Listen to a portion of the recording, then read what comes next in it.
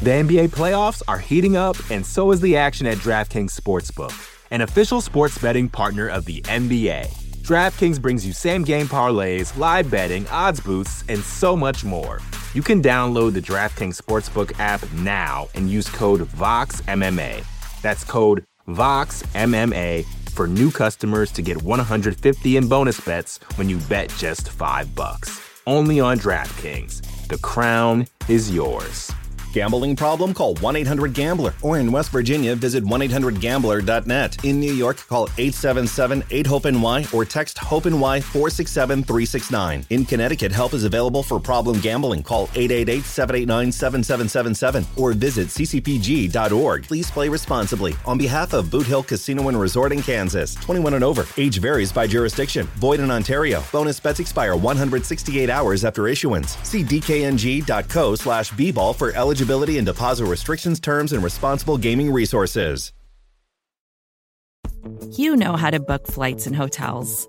All you're missing is a tool to help you plan that unbelievable travel experience. That's why you need Viator. Book guided tours, excursions, and more in one place. There are over 300,000 travel experiences to choose from, so you can find something for everyone. And Viator offers free cancellation and 24/7 customer support for worry-free travel. Download the Viator app now and use code Viator10 for 10% off your first booking in the app. Find travel experiences for you. Do more with Viator. You're listening to the Vox Media Podcast Network.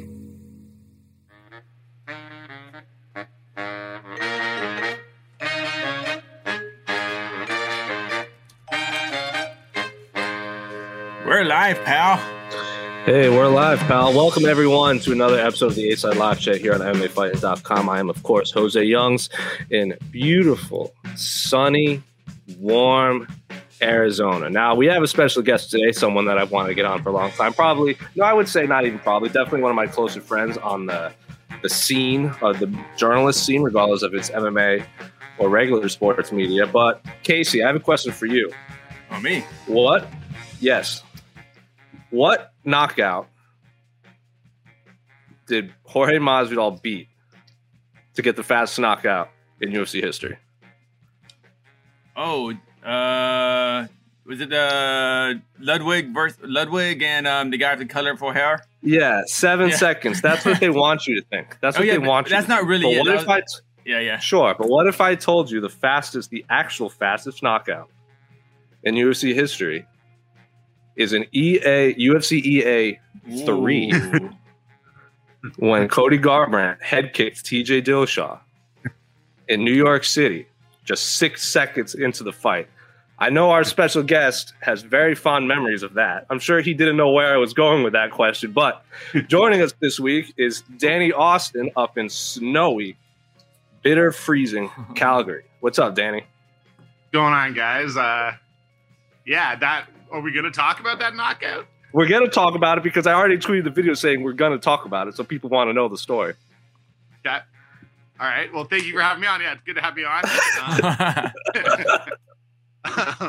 The story is me, Danny, and Jim Edwards were at the UFC 3 remember they did the big presentation, Casey, in Madison Square Garden, where they unveiled everything. Demetrius Johnson was there, and we all got to play the demo, and they had a very limited number of fighters you could choose.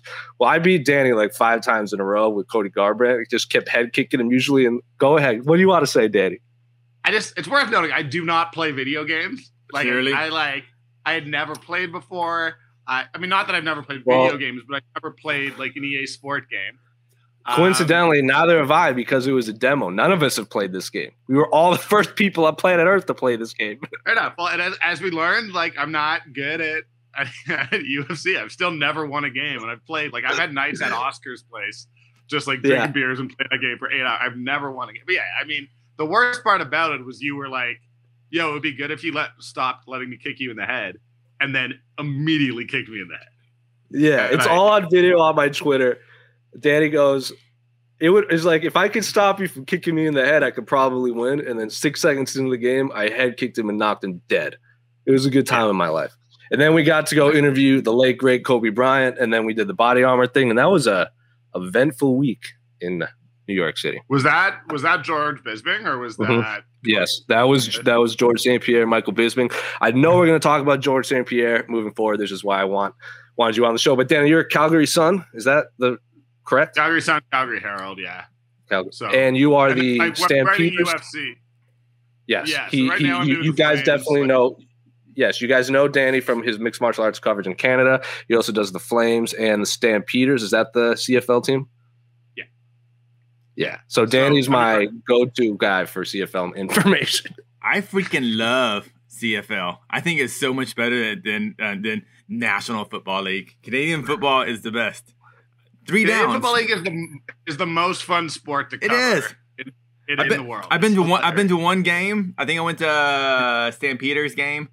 And I remember like when the fourth quarter came around, I think the Stampeders were down by like 60 points. I'm like, this game's over. I'm getting out of here. And then they come back and they actually won the game. They scored like 8 touchdowns in 14 seconds. I don't know how it happened. And so I actually left the stadium. I came back in. And it's Canada. They just took my word. Like, do I have a ticket? They let me back in. So, it was a great time. I don't know how. It's like rock and jock football where you like if you throw a touchdown from a certain point in the field, you get like 50 points. I don't know. It's awesome. It's not, but it's basically. But no, I feel like every time because you guys came to Calgary for the Poirier Alvarez fight, and you ended up going to like a puppy parade. Case. Oh yeah. I just took pictures of other people's dogs. I took at least about 30 or 40 pictures. I saw cute dogs and I go, hey, can I take a photo of it? And then I just did a little fist pose of dog, and it was great, man. I walk around the city all the time, and that stuff's never going on. But yeah, you make me believe. I was like, this is amazing. I arrived at my hotel. It was like a dog parade. I was like, this is great. The only time I've ever been to Calgary, because obviously we have AK Lee up there, so he usually covers the Fox cards and the ESPN cards. But when we did the Edmonton card case at UFC 248, I had a 2.5 hour layover in Calgary. And that is the most fascinating airport I have ever experienced in my life. It has like cross signs and cars driving around inside, like don't walk, cross, all that kind of stuff. It is super bizarre. Yeah, I mean the whole thing with Calgary is it's an oil and gas town. So when oil and gas was booming, they had like too much money. So that airport has just like the most ridiculous thing. Now there's no money here, so we just have this like not even particularly high tech. Like it's very Canadian, and it's like in the way it's funny. There's dinosaurs. There's all sorts of stuff. Yeah. It's a what? It is one of the more hideous like.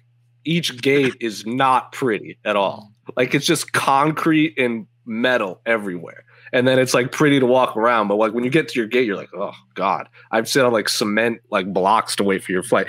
Anyway, we can make fun of Canada all we want, but you guys know the drill. Ask us your questions. We'll answer them. You can ask us on Twitter. You can ask us on the site. We can talk about whatever we want. I know there's Jessica Crystal Crew.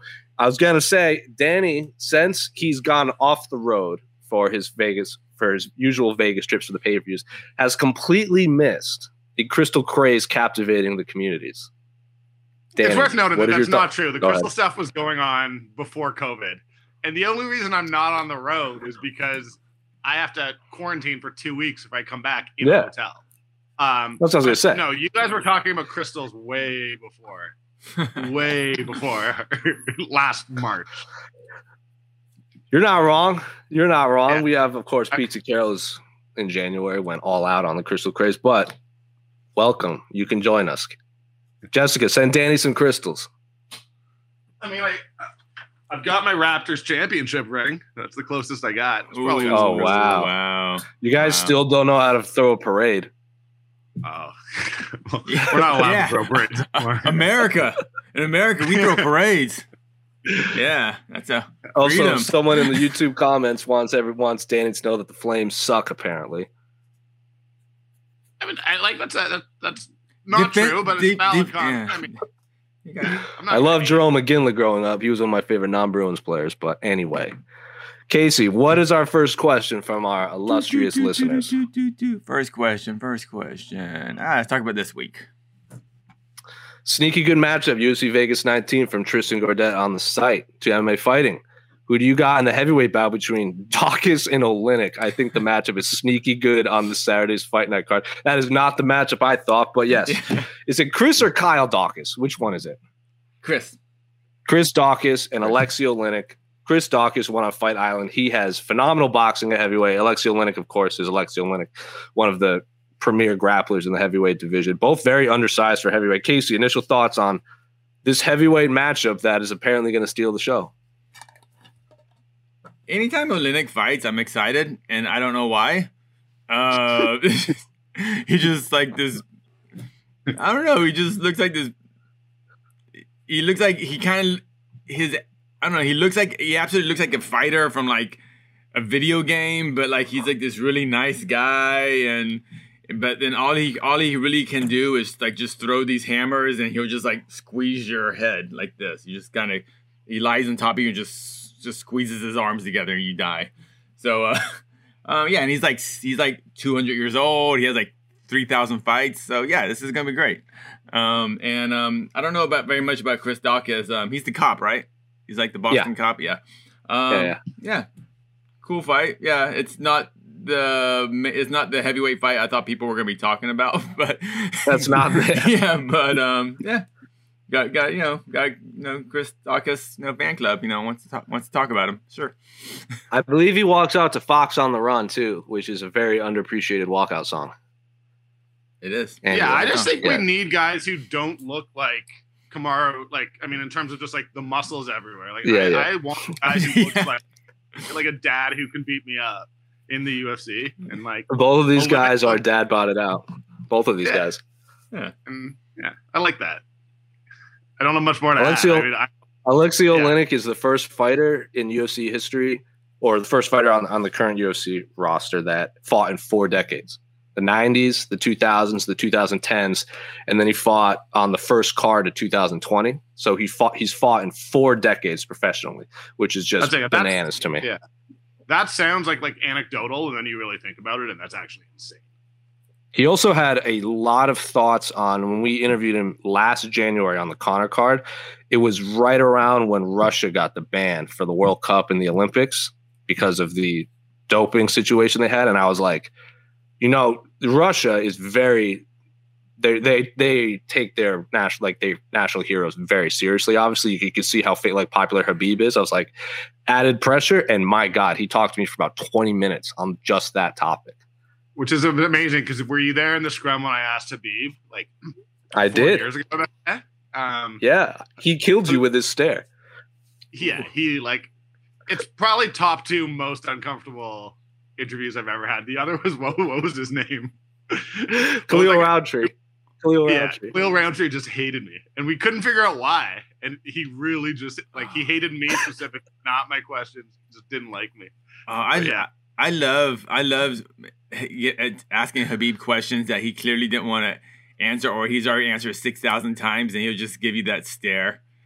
They're like, oh man, you can see him just pounding you in his brain. It's great. When Ali had Abdelaziz had his dominance media day last March with all of his stable of fighters, and this is when Khabib was still scheduled to fight Tony Ferguson in Brooklyn.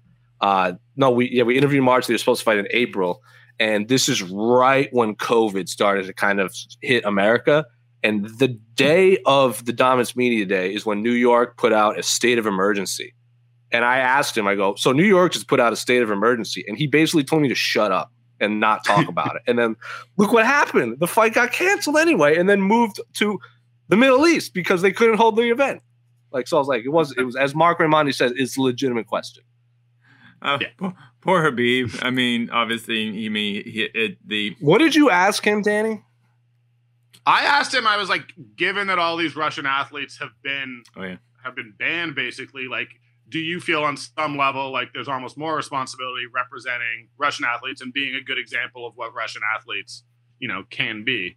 And that's not necessarily a question you ask 3 days before a fight, to be fair. I do. Mm-hmm. I mean, I know that I don't have 6 amateur fights, so I'm not qualified to actually be a professional journalist. 2, 3. But like that is one of those ones where you learn like there are questions you ask out of fight week and questions you ask in fight week. But yeah, it was like it would have been interesting if he'd had thoughts on it, but he didn't, and he didn't like me. He got real upset. Get in line. Get in line. That was also that was UFC 205, right? Or was that Brooklyn? Yeah.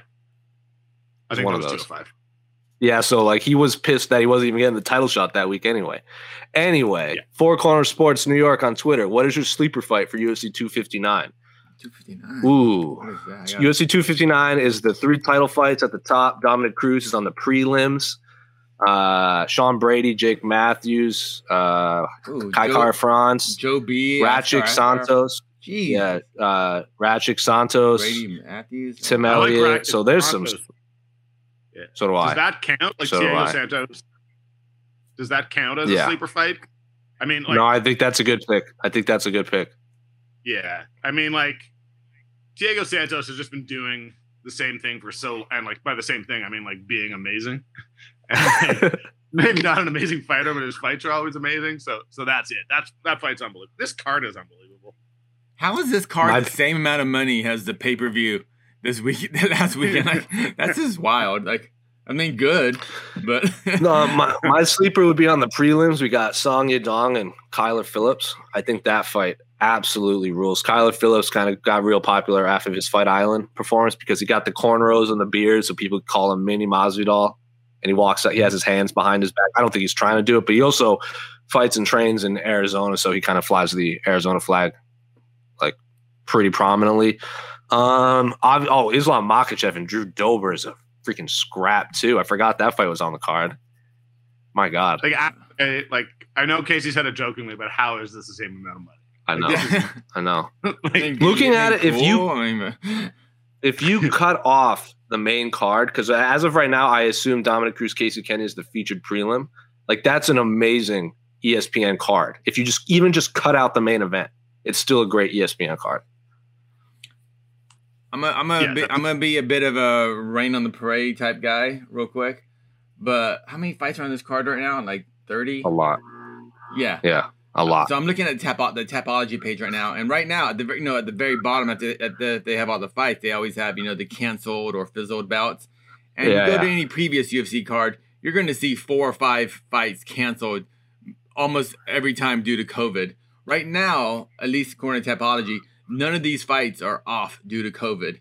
I don't think if this card goes down as is, this could be the first UFC card in the pandemic that hasn't lost a fight due to COVID. So that's extremely good news. And also, we're still a few weeks away. Yeah. So I think but right now it looks great. Carlos Ulberg on the first fight of the night. That's Israel Adesanya's main training partner. Fun fact, he turned down a spot. I believe this is the story. I don't know if he was going to be on the show or he was the guy. I think he was supposed to be the Bachelor in New Zealand, like the Bachelor. And then 20 women would fight for his attention. And then he's like, no, I want to be a fist fighter. So I interviewed him in Fight Island. Super, super nice guy. Body fat is probably close to 1%. So yeah, that dude looks good getting off the bus, as they say in the business. Can I ask? Kennedy, go ahead. Is March Madness canceled? Like, why is this card as stacked as it is? Is it?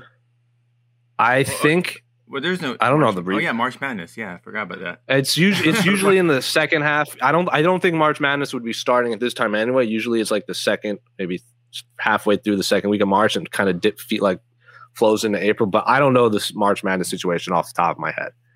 Yeah, it's just they generally a lot of these big cards align with when there's not anything directly in competition with it, right? The last March's card was Adesanya, Romero, Weili, and Joanna, and then before that, I know it was Cyborg, Yana, and Frank Edgar fought Brian Ortega. It was supposed to be Frank Edgar Holloway, and that had the Sugar Sean show, and so that was a good card. And then UFC 209, Ortega and Frank Edgar. That was in Detroit. No, you're thinking about. No, that was in Las Vegas. Was it? You're thinking of Jose Aldo fought Max Holloway in Detroit. Yeah, and then that was Francis and Overeem and Yeah, and it had Eddie and Gaethje and Cejudo Pettis, and like that was some good scraps on that card. And then UFC 209 was Woodley and Thompson, but the original co-main event was Ferguson and Khabib. Before Khabib, that was when Khabib got rushed to the hospital, like the day of the weigh-ins. So like those were originally March cards are historically really, really high quality. Just they don't, as Casey says, they don't always stay the same by the time fight night comes around. Yeah, so and this card's early March. So if like the March Madness, as far as like the big conference, the Final Four games, that won't happen until the end of March anyway. April. Yeah, like usually April. Oh, does it go all the way to April now? Okay. It dips into April because now March Madness it didn't have so many rounds because now there's there's a ton of playing games now. Like if you're there's supposed to be 64 teams in March Madness, but if you're the 69th best team, you're allowed to like you win this game, then you can go into the tournament. Like they have those one-off games a lot now because it's all TV rights. But Duke and Kentucky suck. So yeah. Take that, amateur basketball players. No, they really do. I think it's like the first time in God knows how long that neither's ranked, which is crazy. MMG 2K20 on the site. Dana at the Barbers.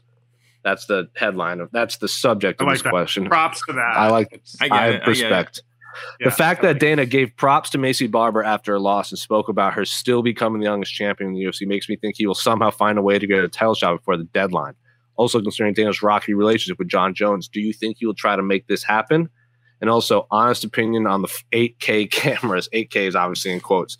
So I asked Dana, if you watch the press conference, I started with, so Alexa Grasso, and then Dana cut me off and says, she looked awesome. Maycee Barber is a gangster, though. And then started talking about Maycee Barber. And my question was going to be about Alexa Grasso, and he just took the Maycee Barber ball and ran with it. Danny, what did you make of Dana's infatuation with Maycee Barber's quest to become the youngest champion in UFC history? I mean, it's pretty pointless, right? Like, all right, moving on. Got it. Nothing happened at this point, and there's nothing wrong with her like becoming the fourth youngest champion if that's how it plays out. But like the idea, she has 10 months now, and she hasn't been in the top 10. Yeah, and coming off two losses now in a row. Yeah, like what? Like not what are we talking about, but like what is Dana talking about? Like I respect the question, and I don't. I'm sure they'd love to have someone younger than John Jones win the championship, but like it's not going to happen. So she has to beat someone, and with all due respect to Alexa Grasso, she has to beat someone better than that. So I just like good for Dana. He may want it, but like even Dana White doesn't always get what he wants, and it's not happening. Right, and I think Alexa Grasso she's not the biggest fan favorite and the people that like watch her fight, because I saw on Twitter a lot of people wanted her to lose and were basically throwing a parade. Grasso? Barber? No, Barber. When Barber lost, people basically threw a parade because it was she had the beef with the very weird feud with Paige where she kept trying to pick a fight with Paige Van Zandt, and before that she kept trying to pick a fight with Mackenzie Dern. Like she was trying to pick her opponents before she even had a UFC fight, and then none of those fights happened. She got the Roxanne fight. And Casey, you and I talked about this backstage at the fight, and actually, Dan, you were at the fight too. It was the Conor card. Maycee Barber was a minus 1,000 favorite against Roxanne Modafferi, which we were all just like, that is insanity to us. And then she lost, blew her knee out, and then she came back and she hits really hard. Like every time she punched Alexa Grasso, you could tell that hurt, but she was also throwing punches from like 7 feet away at times, which I think by the third round, the UFC commentators finally picked up on. But anyway, Casey, you're the camera guy. What do you think of the 8K cameras? It looked like someone put on the portrait filter on your iPhone. It didn't look good. I didn't like it. They weren't the 8K thing. I don't know what is this? Is that something DC said 8K? Yeah. Oh, okay. I don't know.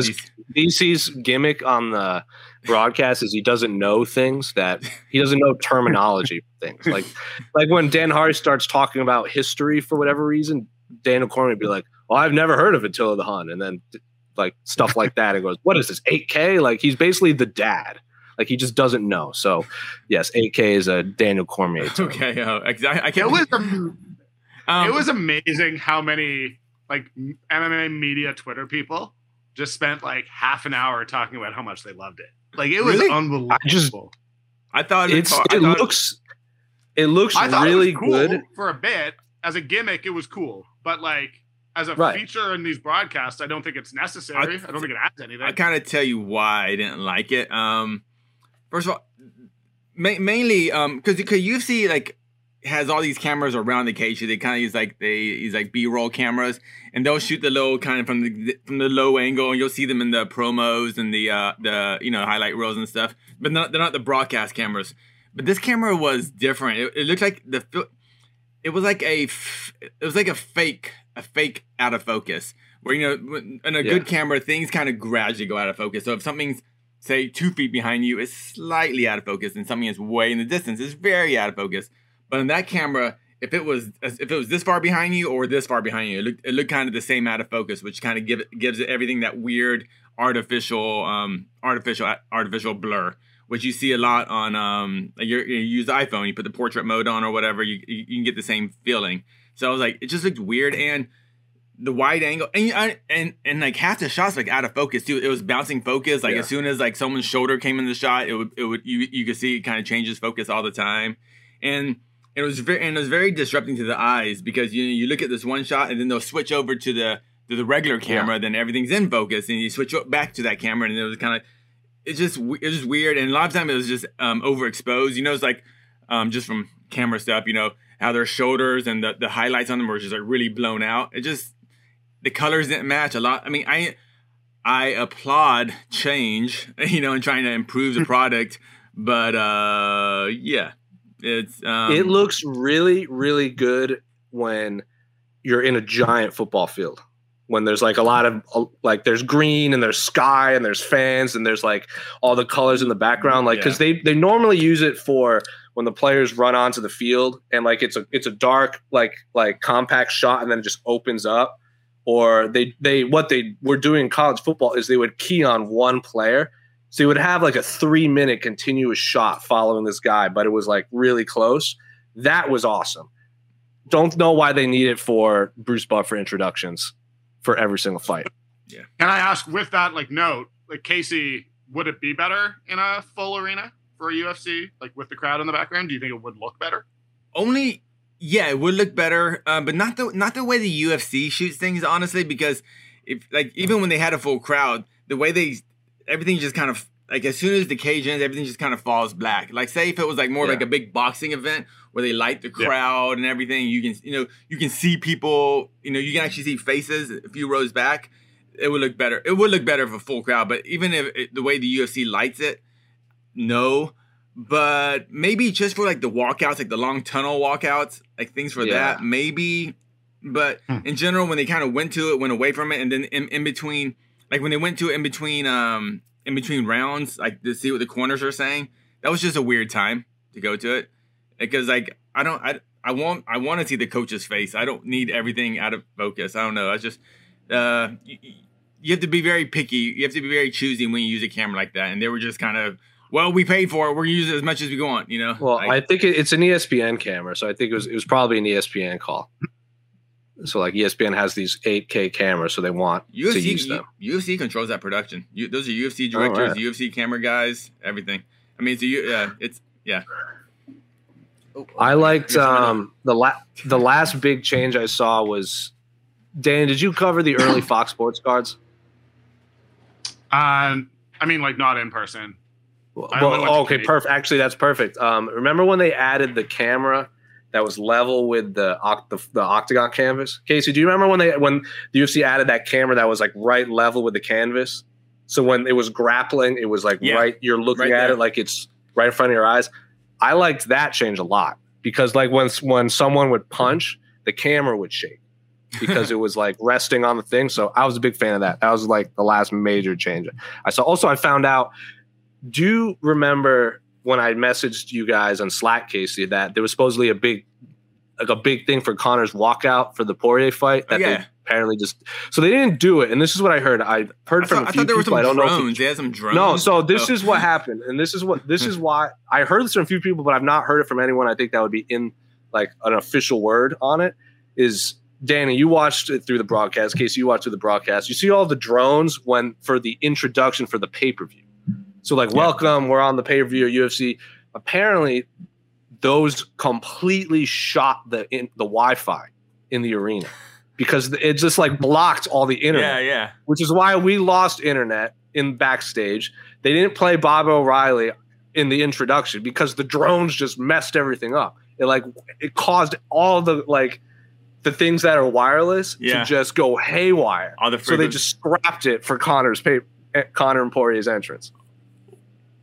That actually makes a lot of sense because every time normal media days pre-pandemic, the UFC sound guy would always come back to the media area and go who's got a wireless mic back here? I'm like, it's that guy. And I see these new reporters trying to use wireless mics. Dude, you're gonna get kicked out, man. I'm telling you, man. I ain't gonna snitch, man. But I'm just saying. That happened to the Mo backstage for the Arizona card. He had to the camera guy came in and basically threw his microphone away. The only time the sound guy on the Milwaukee card, he goes, all right, you have to turn it off between interviews, but I'll let you keep it. He's the only one that's let me keep it. He was being generous. He was being nice. Yeah. He was being very nice. Anyway, I digress. What is our next question? Thank you for the question, Energy 2K20. I like that question. The NBA playoffs are heating up, and so is the action at DraftKings Sportsbook, an official sports betting partner of the NBA. DraftKings brings you same-game parlays, live betting, odds boosts, and so much more. Don't miss out as the NBA postseason winds down. And new customers to DraftKings can bet $5 to get $150 in bonus bets instantly. You can download the DraftKings Sportsbook app now and use code VOXMMA. That's code VOXMMA for new customers to get $150 in bonus bets when you bet just $5. Only on DraftKings. The crown is yours. Gambling problem? Call 1-800-GAMBLER. Or in West Virginia, visit 1-800-GAMBLER.net. In New York, call 877-8-HOPE-NY or text HOPE-NY 467-369. In Connecticut, help is available for problem gambling. Call 888-789-7777 or visit ccpg.org. Please play responsibly. On behalf of Boot Hill Casino and Resort in Kansas, 21 and over. Age varies by jurisdiction. Void in Ontario. Bonus bets expire 168 hours after issuance. See dkng.co/bball for eligibility and deposit restrictions, terms, and responsible gaming resources. Daniel Pompilio on Twitter. How does Gilbert Burns get another title shot? He had Usman out in the first round, so close. So, Danny, how does Gilbert Burns fight his way back to a title shot? I think he actually laid it out in his post-fight, right? You just go and you win a bunch of fights. You take the Robbie Lawler route. It's the only way to do it. And I mean, we're seeing it at middleweight. Look, if you lose the belt or you lose a title shot, all you can do is go win. And the nice thing about headlining a UFC pay-per-view is your next fight, whether you won or lost, is going to be pretty big. So I think it's a pretty easy path back. You just have to go get in the octagon and fight and win. And win 2-3 fights this year, and you're right back in the mix. I agree.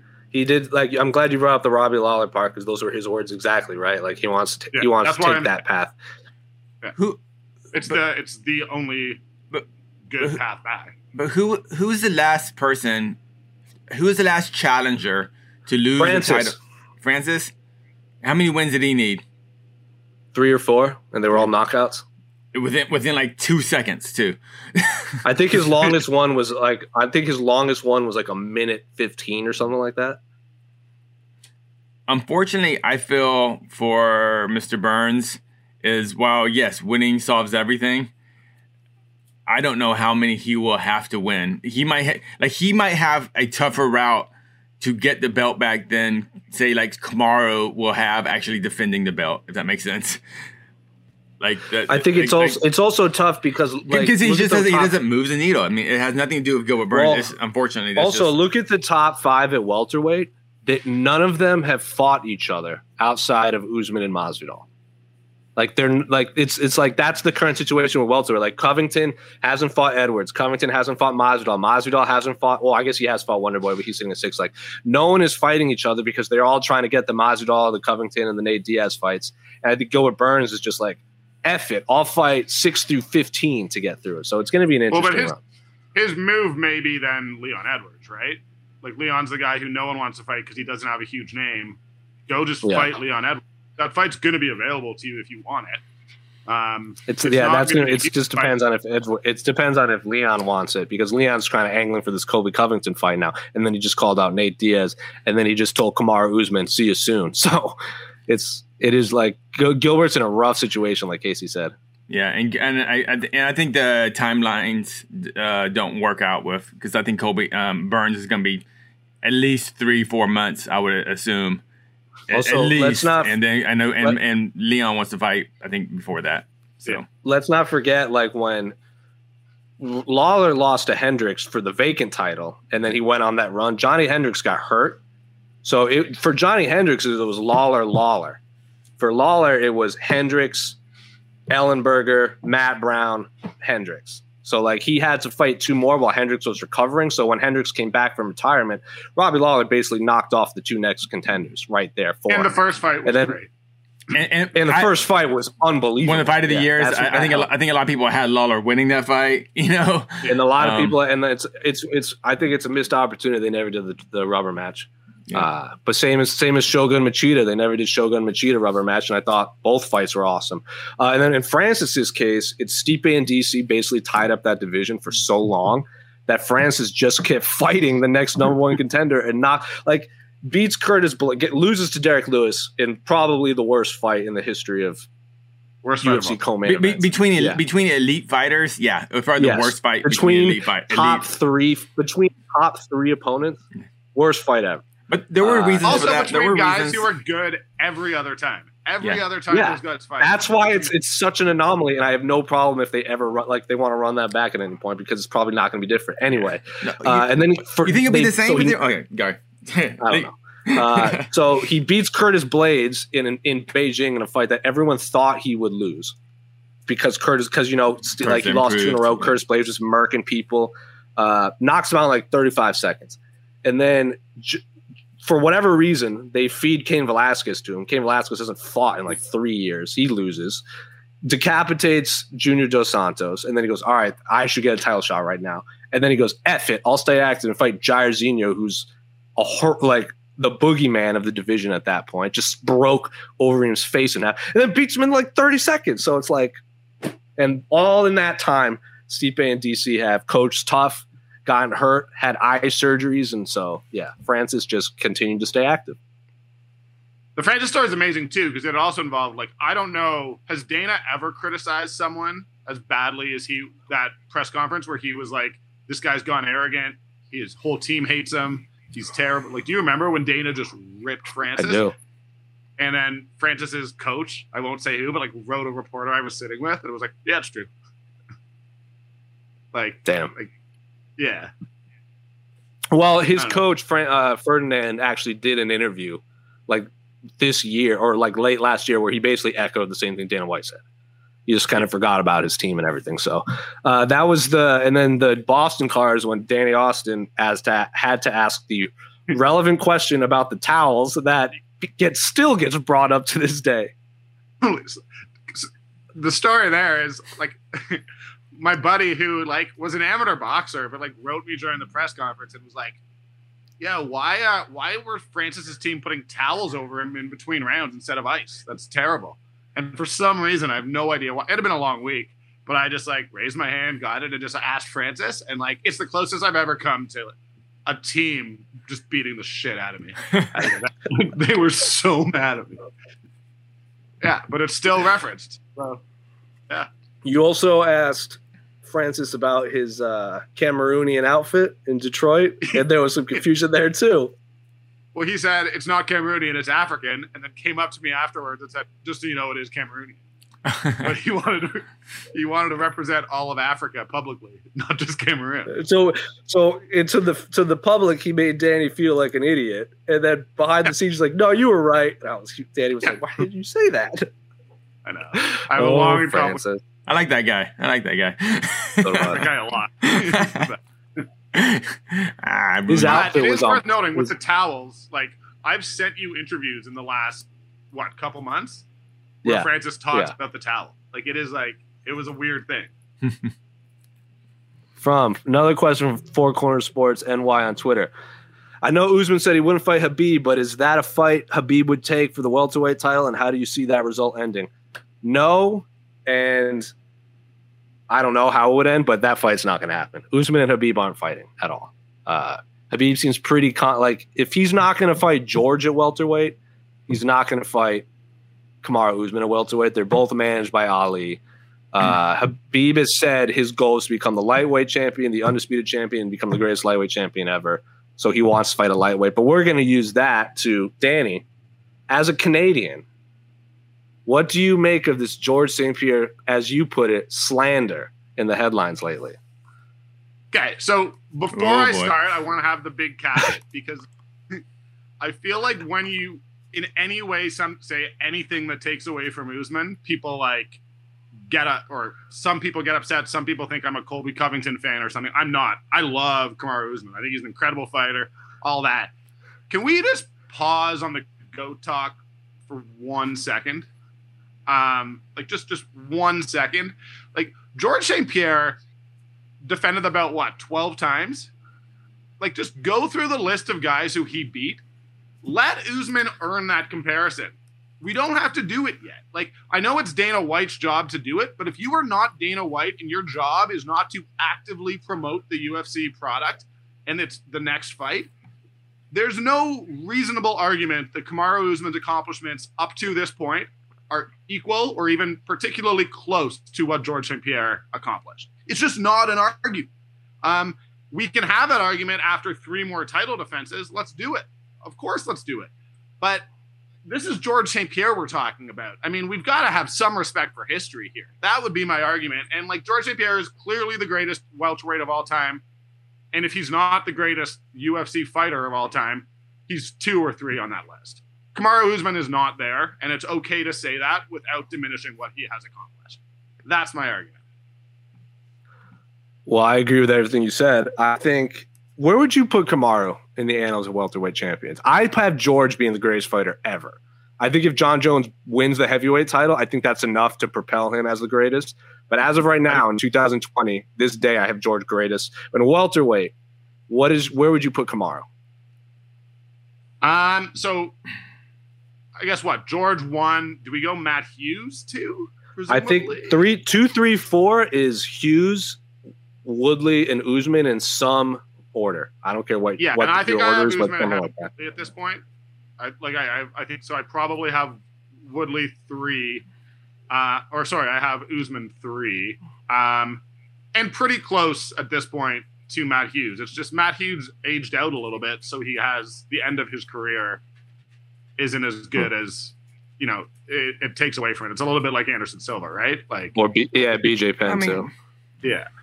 Are you talking careers? You talking primes? You talking certain eras? I mean, it's so weird when you talk about fighters because now we can't talk about BJ Penn in the same sense. You have to talk about eras of BJ Penn. Yeah. So, but GSP is kind of much like Khabib is kind of one of those fighters where he had one good era. Yeah. So that's why I understand what you're saying. Yeah, it's different. Yeah. And I think it's beating the guys in here. Dan Tom sent a tweet yesterday being like, here are all the guys George beat who either became UFC champions, were UFC champions, or Strikeforce. And it's 8 or 9 guys. It's Condit, Diaz, Hendricks. You just go through the list. It's just guy after guy. So he beat all of the dominant fighters and guys who had belts in various organizations. I just think the quality of competition within his era, obviously Kamaru Usman at this point is probably better than George was in 2010, just based on the sports evolved. They've learned new tricks, all of that. In terms of physically being a fighter, this version of Usman probably beats that version of George. But it's how you compare to the other guys in your era and what you accomplish within that window. And for me, I don't think we're there yet with Usman. But I do. He's the first guy in a long time who I think has any shot of getting there. I thought Woodley had a great shot because if you're talking about resumes, look at Woodley's resume, Paul Daly, Koscheck, Condit, Gastelum, crushed Lawler, fought Steven, the first Stephen Thomas fight in say what you want about the second fight. The first fight was awesome in MSG, and it was a draw. It was a draw. Yeah. Damian Maia, Darren Till, Tyron Woodley's resume is phenomenal. And then he just fought Usman, Burns, and Covington and lost 15 straight rounds. But those are the top 3 at welterweight right now. So 2 for me is Woodley. The Rory McDonald loss hurts Woodley a little bit, his claims, I will argue. Yeah. But I mean, Rory McDonald was also they were the 2 guys on the ascendancy. If Rory hadn't shattered his nose into oblivion, we might have gotten a rematch there at some point, which would have been fun. And Tyron speaks about that fight a lot, where he knew if he beat Rory, he would have got a title fight, his first title fight, and he was looking at that and just completely was not focused on Rory. And he speaks about that fight a lot as a big changing of his mindset. But snapped, decapitated Josh Koscheck, and it snapped Carlos Condit's leg in half. The Jake Shields loss was a split. That is what it is. But Tyron Woodley is, to me, it's Woodley or Usman is 2 in my mind. In terms of greatness, probably Matt Hughes, but in terms of talent, was Usman or Woodley right now. Anyway, let's not forget Neil Magny getting real close to most wins all time at welterweight. It's amazing, isn't it? I feel odd. The Woodley comparisons are weird because I feel much like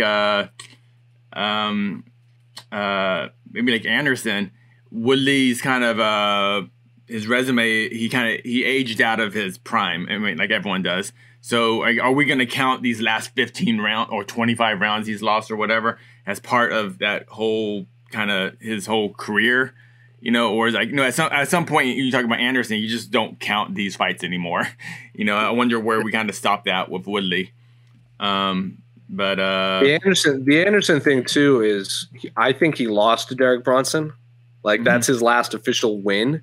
And if you count that, he's lost. I'm counting at 1, 2, 3, 4, 5, 6, 7, 8, 9. That's a 9-fight streak of no wins because the Nick Diaz technically was a win too, but it was overturned. So it's rough. But someone made a good point on Twitter where they still put Anderson as the greatest, top 3 fighters ever, not because of talent or resume, but because he loses and he doesn't just fade away. He wants to keep continuing and he tries to bounce back. And the fights aren't bad.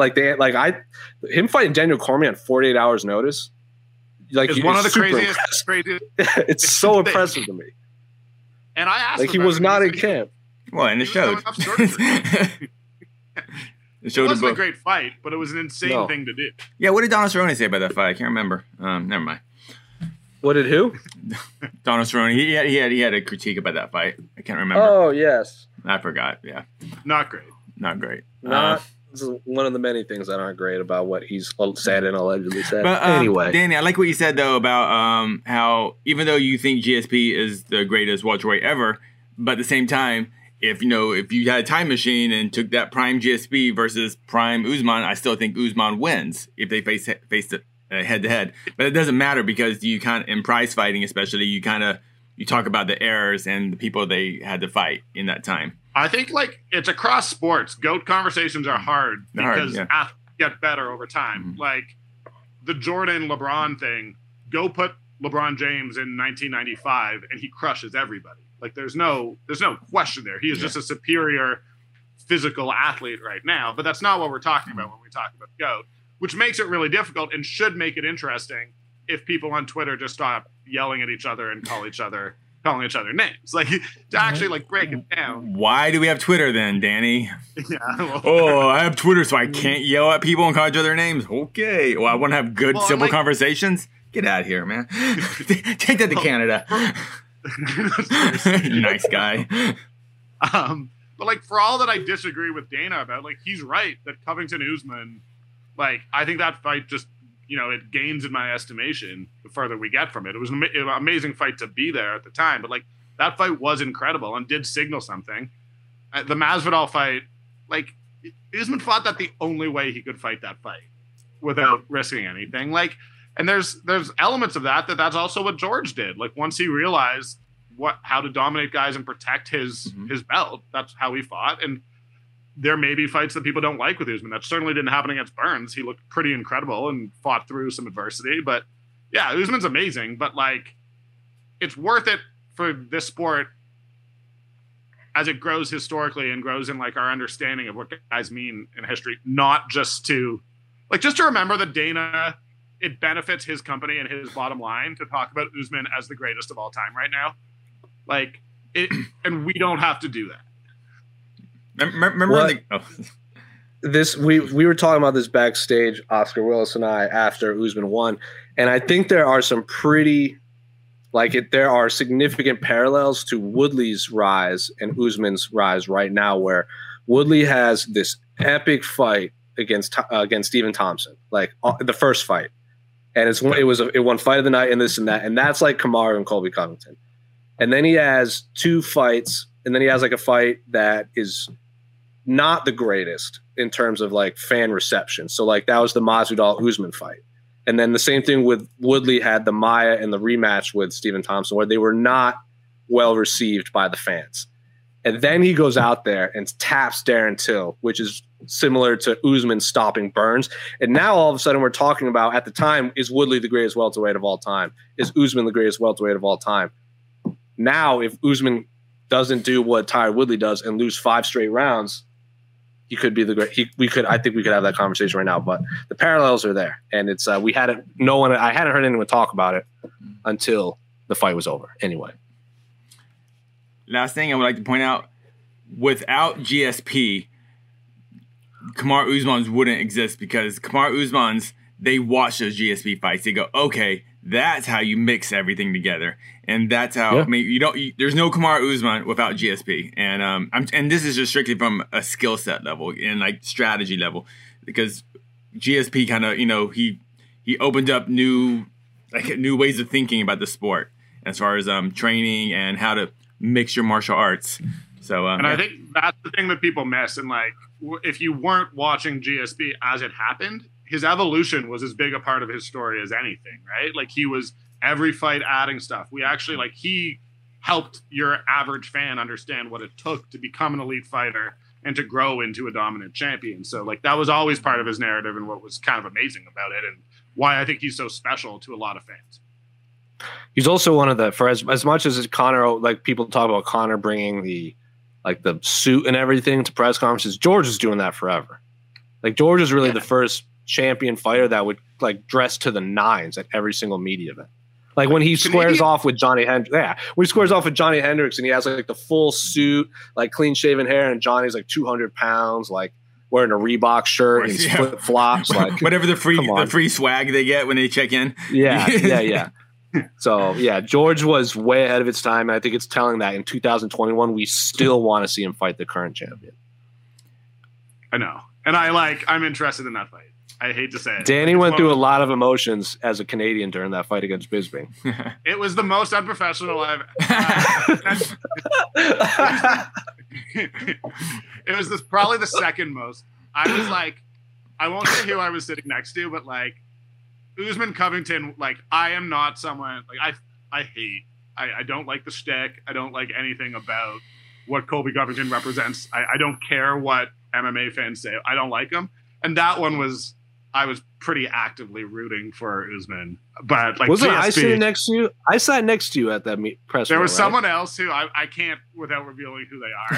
At one point, it was that fight. I just really didn't want Colby Covington to win, because I was if I have to cover this guy, as champion, this is gonna for me personally. Forget that's just gonna suck.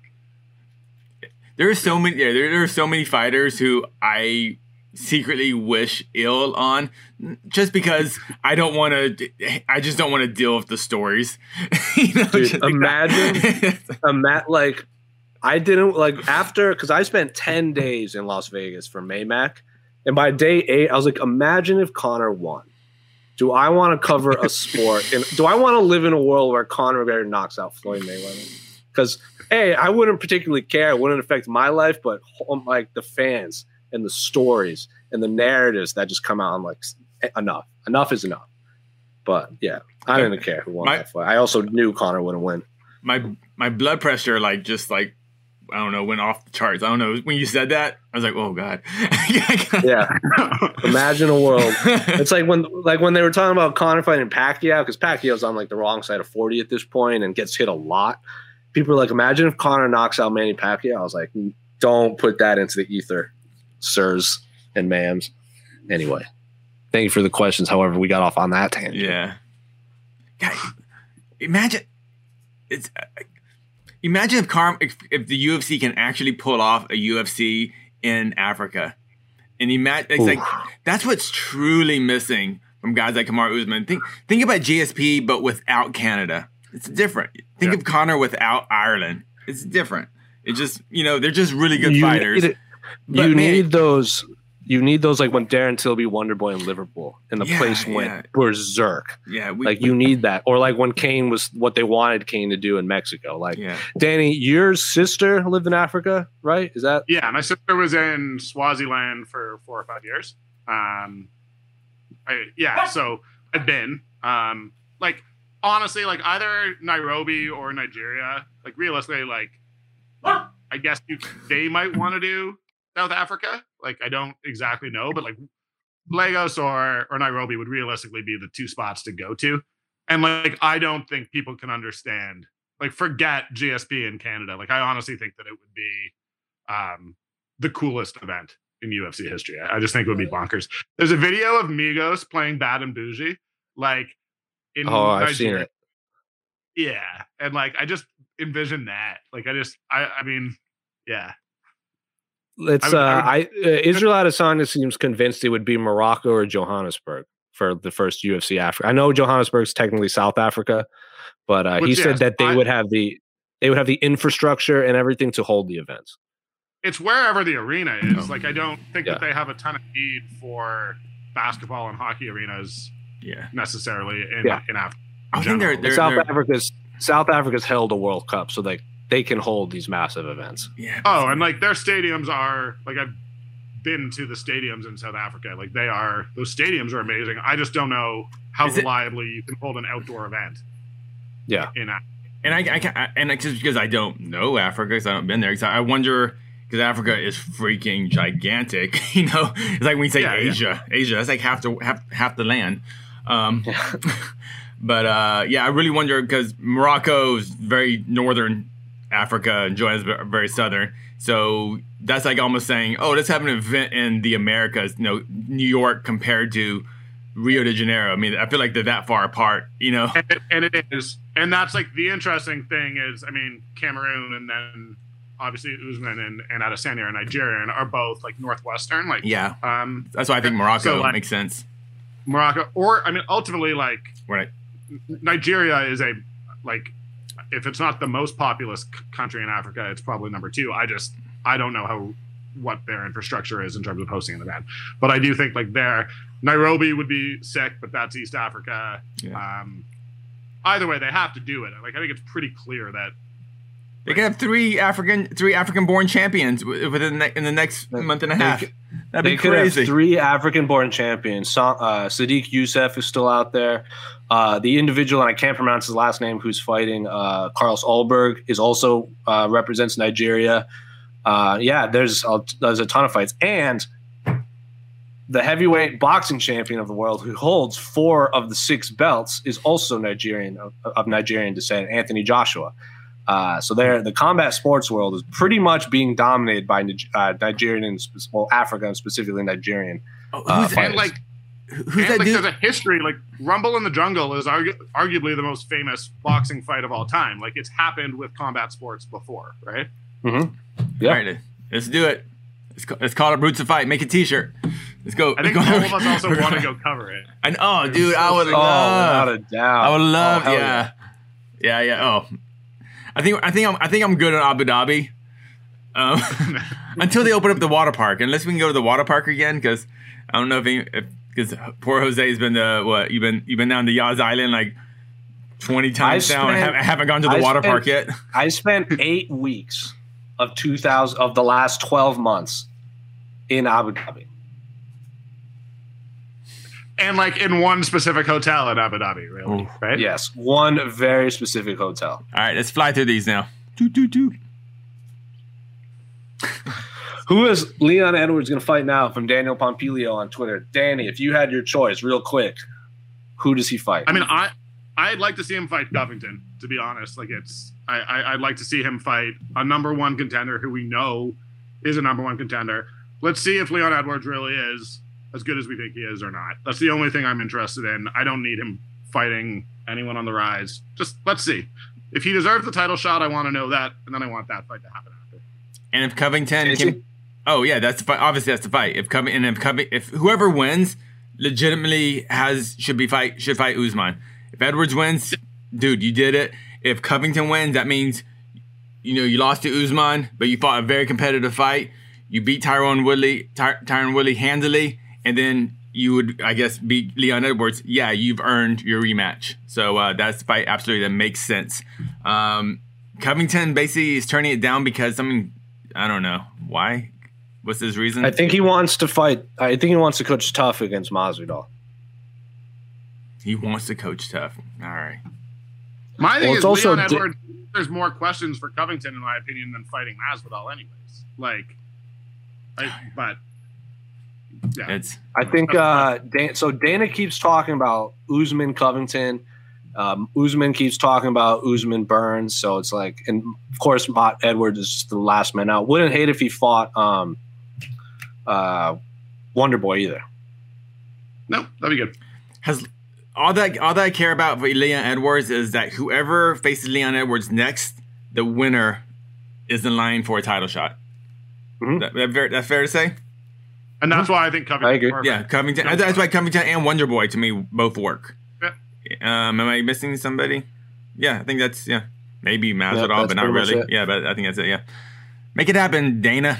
Give the fans what they want. Give me what I want. La. I like this question.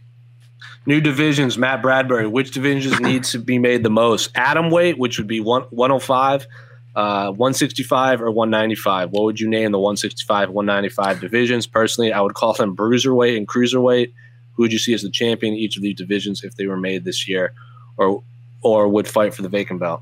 So atom weight would be obviously 105. I would personally add that one over 165 or 195. I would just make 165 the new welterweight. And then 165 would be a different weight. 175 would be welterweight. Yeah. 185 would be middleweight. 195 would be cruiserweight. So you just need a 165. It would have to be something like super lightweight or something like that, like in boxing. Because bruiserweight, I believe, is probably copywritten by the WWE for Pete Dunne. So yeah, it would have to be like super lightweight or light welterweight or something weird like that. To answer directly, I think this is a no-brainer. It's 165. I think there are more fighters at 170 and 155 than there are at light heavyweight and what have you. So for me, you have more mass, more fighters ready to go. More fighters would benefit. As you said, it's not that hard to make just a 175 division and you're fixed just like that. You get an extra division in arguably the deepest weight classes. For me, it's a no-brainer. I would go. Here's how you get the 165-pound division added. You just tell Dana White that no one wants it, and then he'll add it. Hey, that's your job. Next press conference, Dana, great card, great pay-per-view. I just want to say I hate the 165 weight class. It sucks. And everyone else agrees. Nobody wants it. Hey, guys, do we all hate it? Yeah, we hate 165. I know it doesn't exist, but we hate it. Just saying. You know who hates it? Ariel Helwani hates the 165 division. We're adding 165. Ariel and Bob Arum just do a podcast about talking how much they hate 165. Well, they hate 165. Yeah. There That's how you get it done. Good question. As of who would be champion, I think it'd be pretty similar. I think we could have a lot more champs. I think, does Usman go up or down? Where does Usman go? I'd say 175. They'll probably give him the 175, and then of course Conor signed for 165. 100%. Dustin Poirier would probably be 165. Well, you need two people. Or Conor, yeah. Yeah, sure. I think Dustin would be the 165 champ. No, but Conor is going to fight for the 165 belt. That's what I mean. Winning is another story, but. Is Gastelum 175 and finally? Yeah, probably. That's a good get. That's a real good point. I hadn't even thought about that. Dude, probably. I think Izzy can make 175. 100%. I think Izzy can make 175. I think when John was fighting it, because before his big bulking phase, I think John can make 195. John Jones would weigh in at 203 just to make a point. half the time. So I think if they added a 195 division and a 225 division, I think John holds all 3 belts. No, that's crazy talk. I think he compete. I think he could compete in those classes, but he could compete. I'll give you that. Let's see. I also think John Jones could win the heavyweight division. Let's see him beat Francis before we go down there. Let's see Francis beat Stipe first. Let's see John fight a heavyweight and check a kick from a heavyweight. Let's see that. That's because he's talking about like it's like heavyweights are heavyweights, guy. You know, there's a lot of let's just see John fight.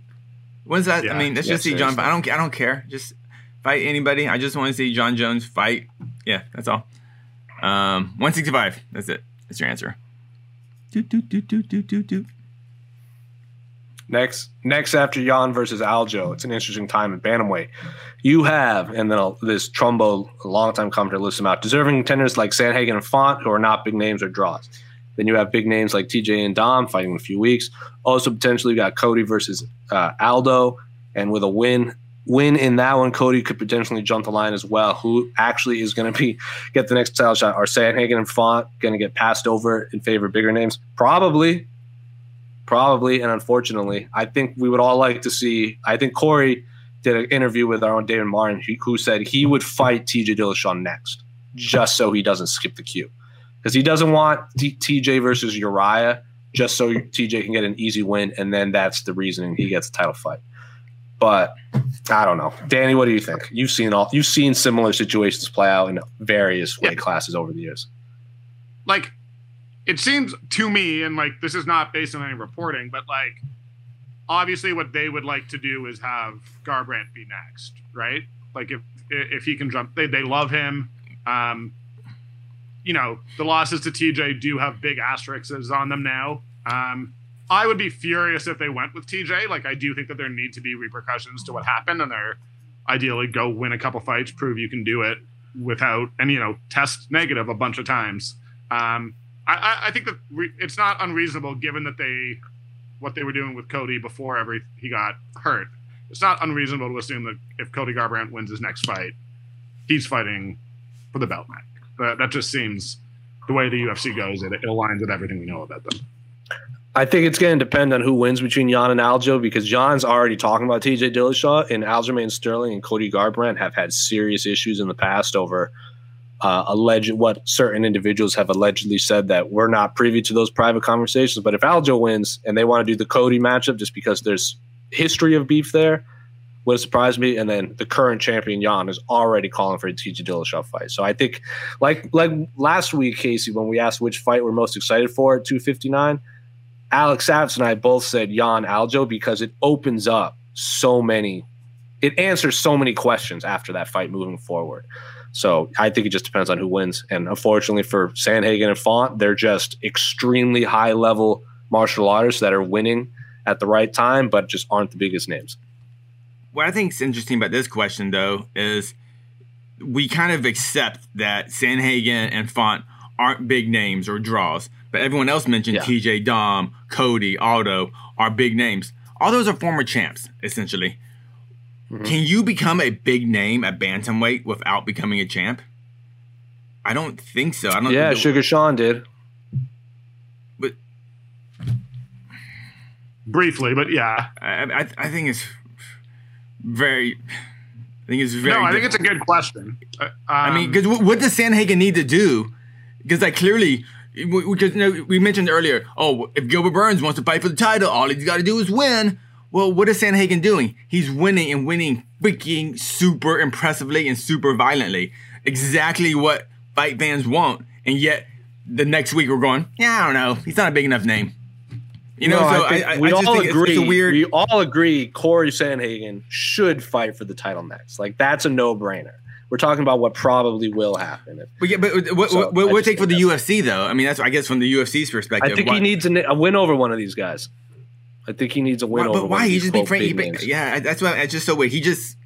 There's literally nothing Sandhagen could have done other than not have an off night and lose against Aljo, I guess. But even if he would knocked out, I guess if he would knocked out Aldo, he would be Aljo, not Aljo. Aljamain, Sorry, yeah. Aljamain.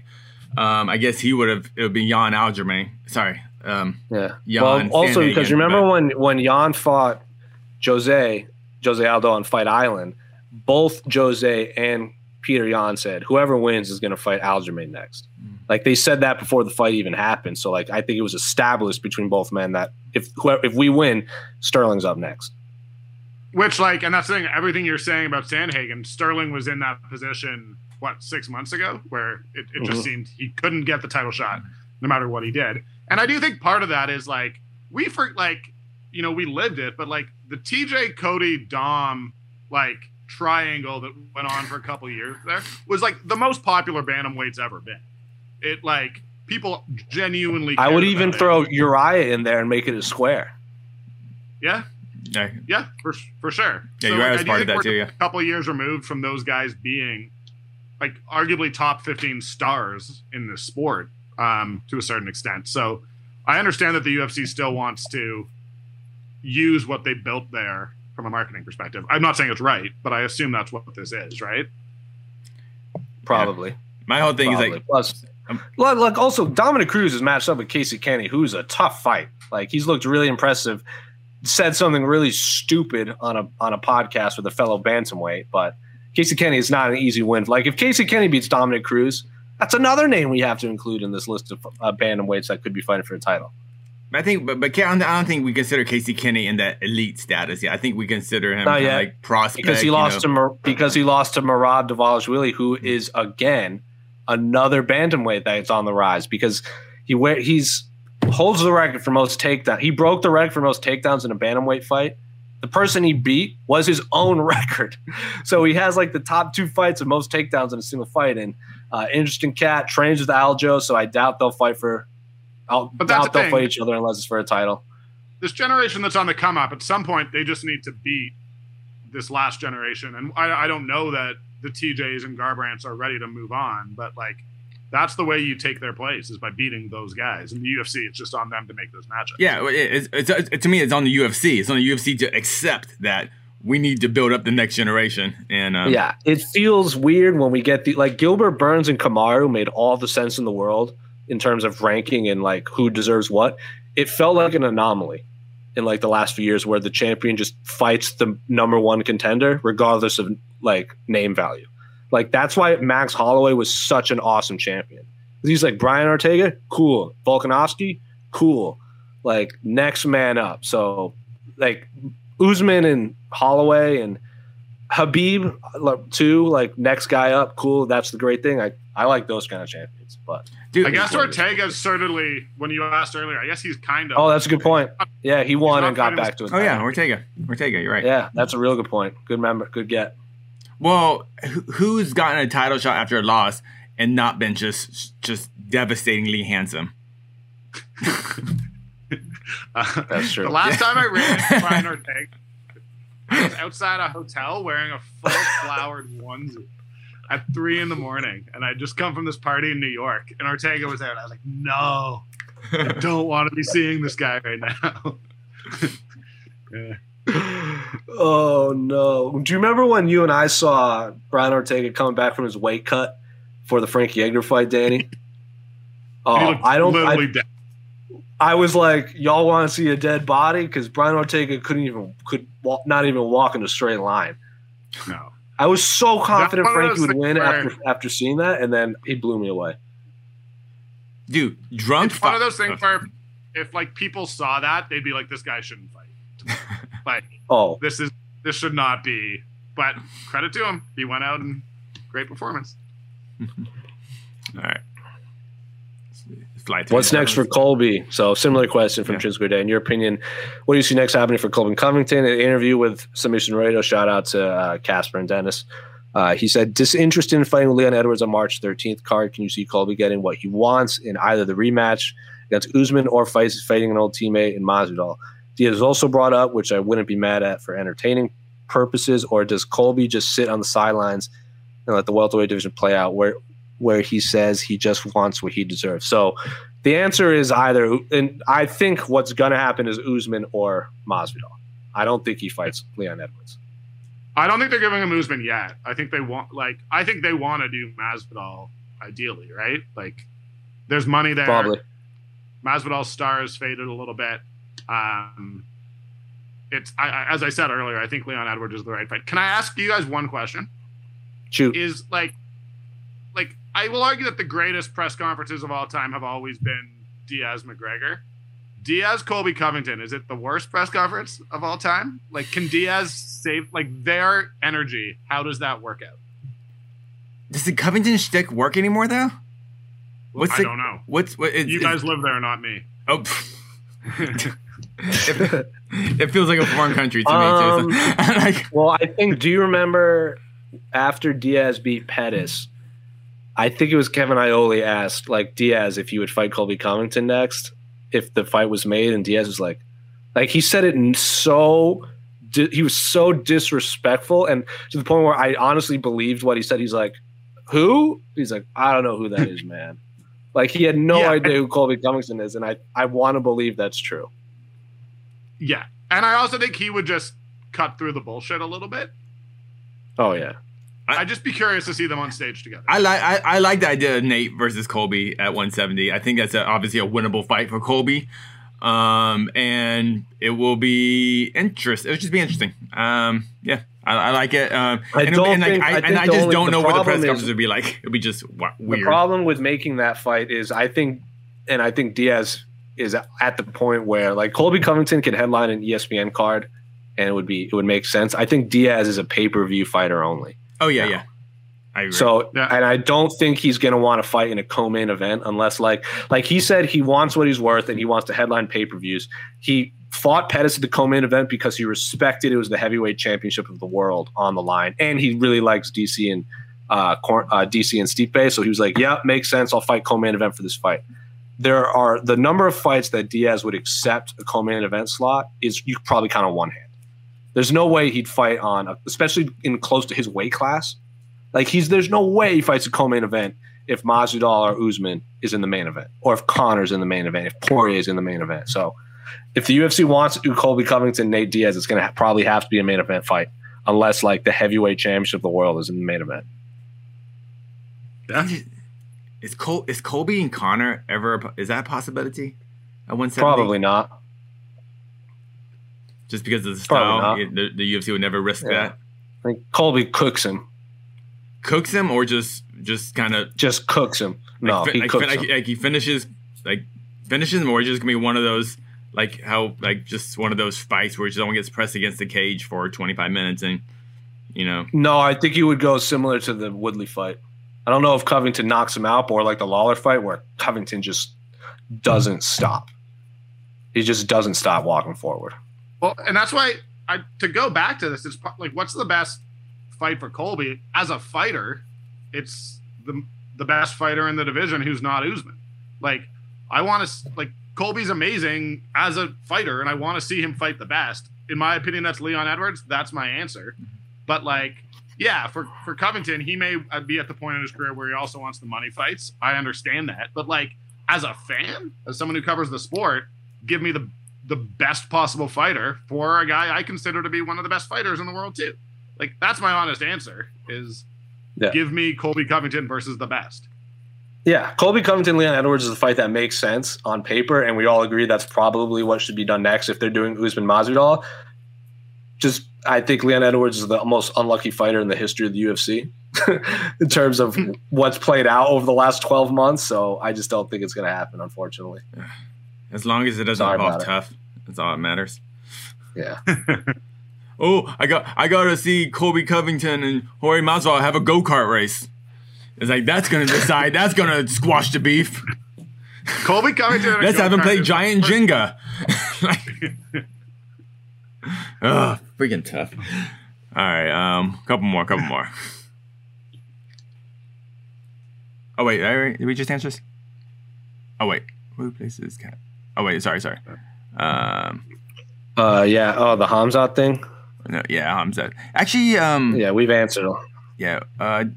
Who replaces Hamzat against Leon? We all probably think it should be Chiesa's. Did he just have surgery or something? Wonderboy's hurt. Chiesa's hurt. I think Vicente Luque's fighting Woodley outside the top 10. I like, again, it should be Covington and Leon. Like, I like all those fights, but Edwards should be fighting anyone outside of the top 10. Okay, but yeah. What's going on with Hazmat? That sounds very scary. Hamzat. That sounds very scary. He's still feeling the effects of COVID, and according to Dana White, they're flying him out to Las Vegas to get medical treatment in the States. That's pretty dang bad. That's really bad. They got to fly him to the other side of the world to take care of this man who. Well, I didn't read the article. What his teammates said that they thought he was going to die. It was that Hamzat thought he was going to die. That's that's not good. That is not good. Like breathing, lung issues, right? Yeah. Yeah, that's brutal. I haven't fought 3 amateur fights, but I think breathing is very important for a fighter.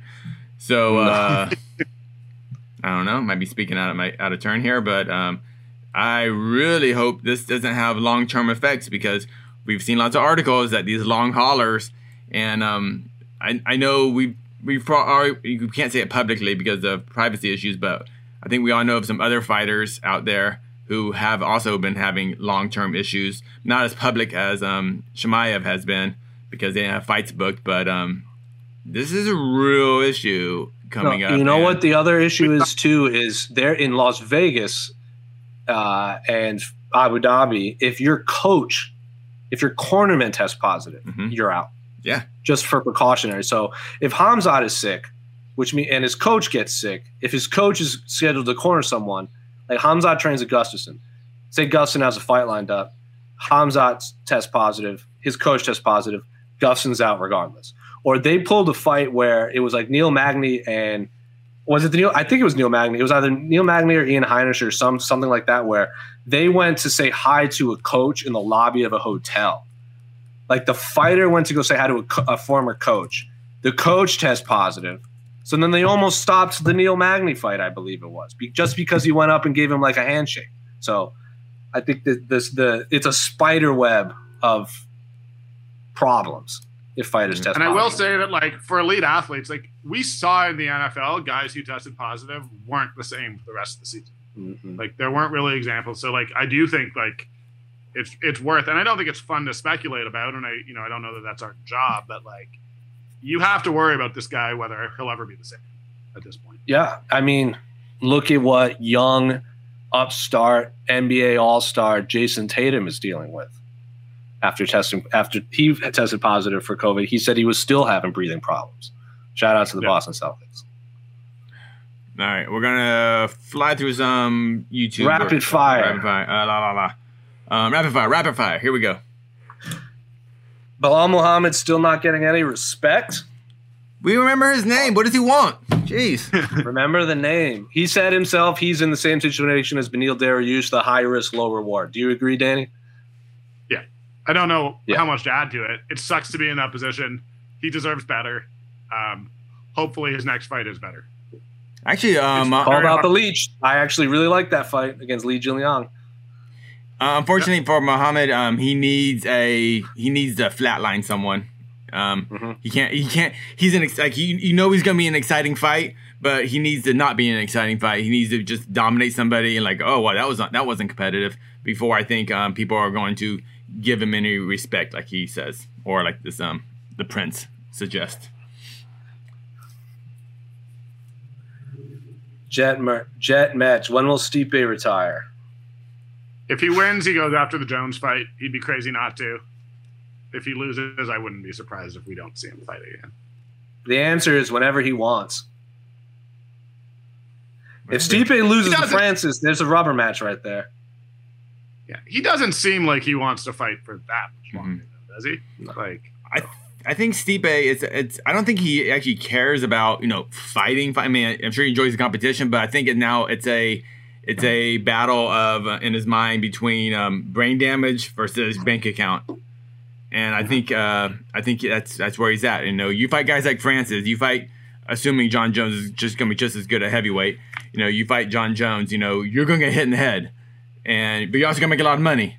So that's where I think that's where his life is right now because he has kids, a family, and Stipe ain't stupid. So get that money, and I think once his bank account has enough zeros, then he retires. And that's why I do think those are the only two fights really that make sense for him to take anymore. He doesn't need to be fighting, Derek Lewis on short notice to save the UFC next time they go to MSG. You know what I mean? Unless he wants to. Who does Max fight next? I'm a weirdo, and I don't care if he fights the winner of Volkanovski and Ortega. I don't care either. I know people are like, oh, but third time, whatever.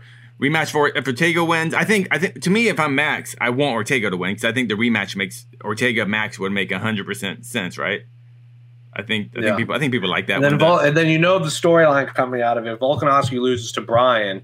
He's like, how come I don't get a rematch when I fought Max right away? Like that's going to be the big storyline. Like Volkanovski wins, it's going to be who should Brian fight? Should we give him Max because Max beat him, or should we give Volkanovski the rematch because he fought Max on the rematch? So I can already see the storylines coming out with the Brian win. Come on, give him some good questions, kids. Did Luque Woodley that got made, right? Yeah. Okay. That's good to go. Danny, I'll ask you a question. We don't see it on the completely unrelated to mixed martial arts. Okay. Casey, you know the question I'm going to ask. This is important. Yeah. All of our first 9, all of the guests we've ever had for the first time on the show get asked the same question. Okay. If you had an ice cream cannon for an arm, a la Mega Man, and you had to pick one flavor to solve world hunger, what do you pick? And keep in mind, it is not a continuous stream of soft serve. It's like a scoop cannon. So it's like poof, poof, poof. But I just get to walk around and feed people?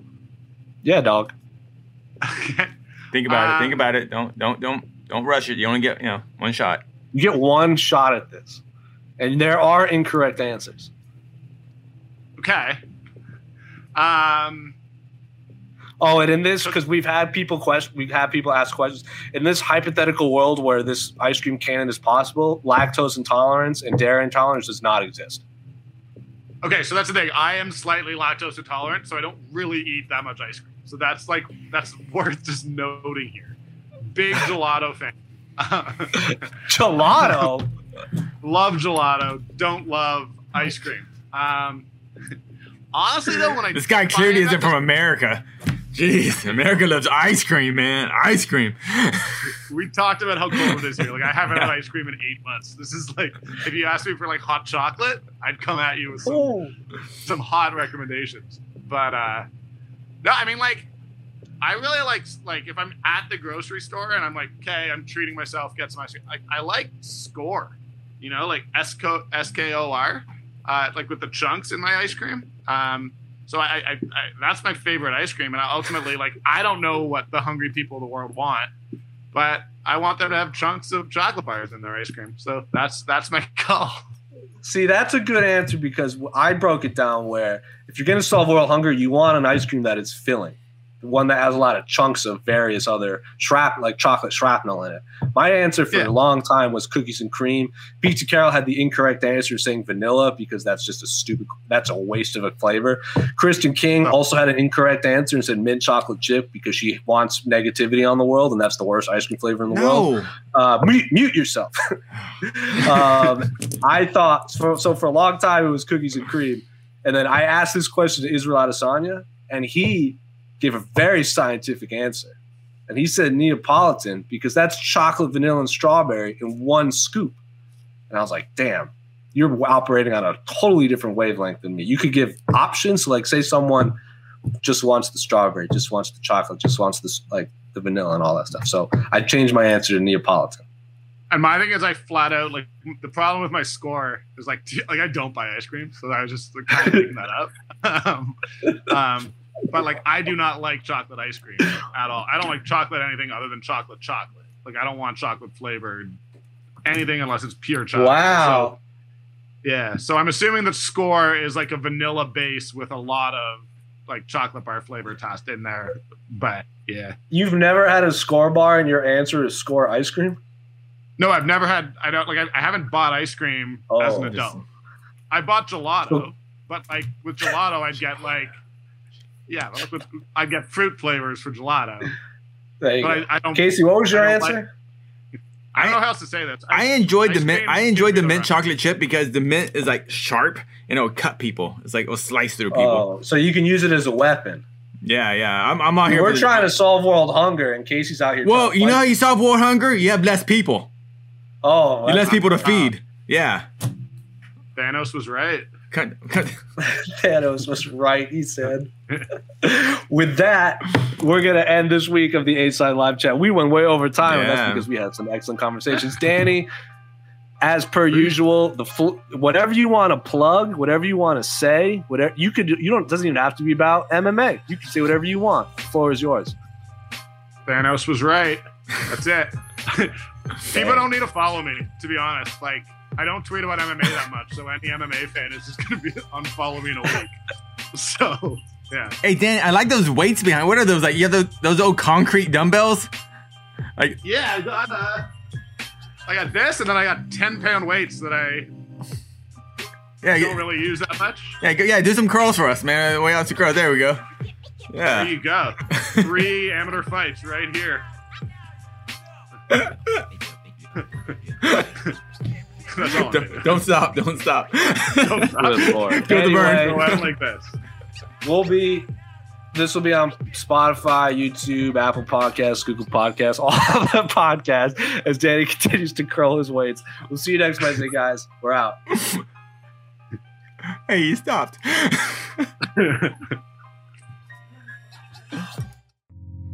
You're listening to the Vox Media Podcast Network.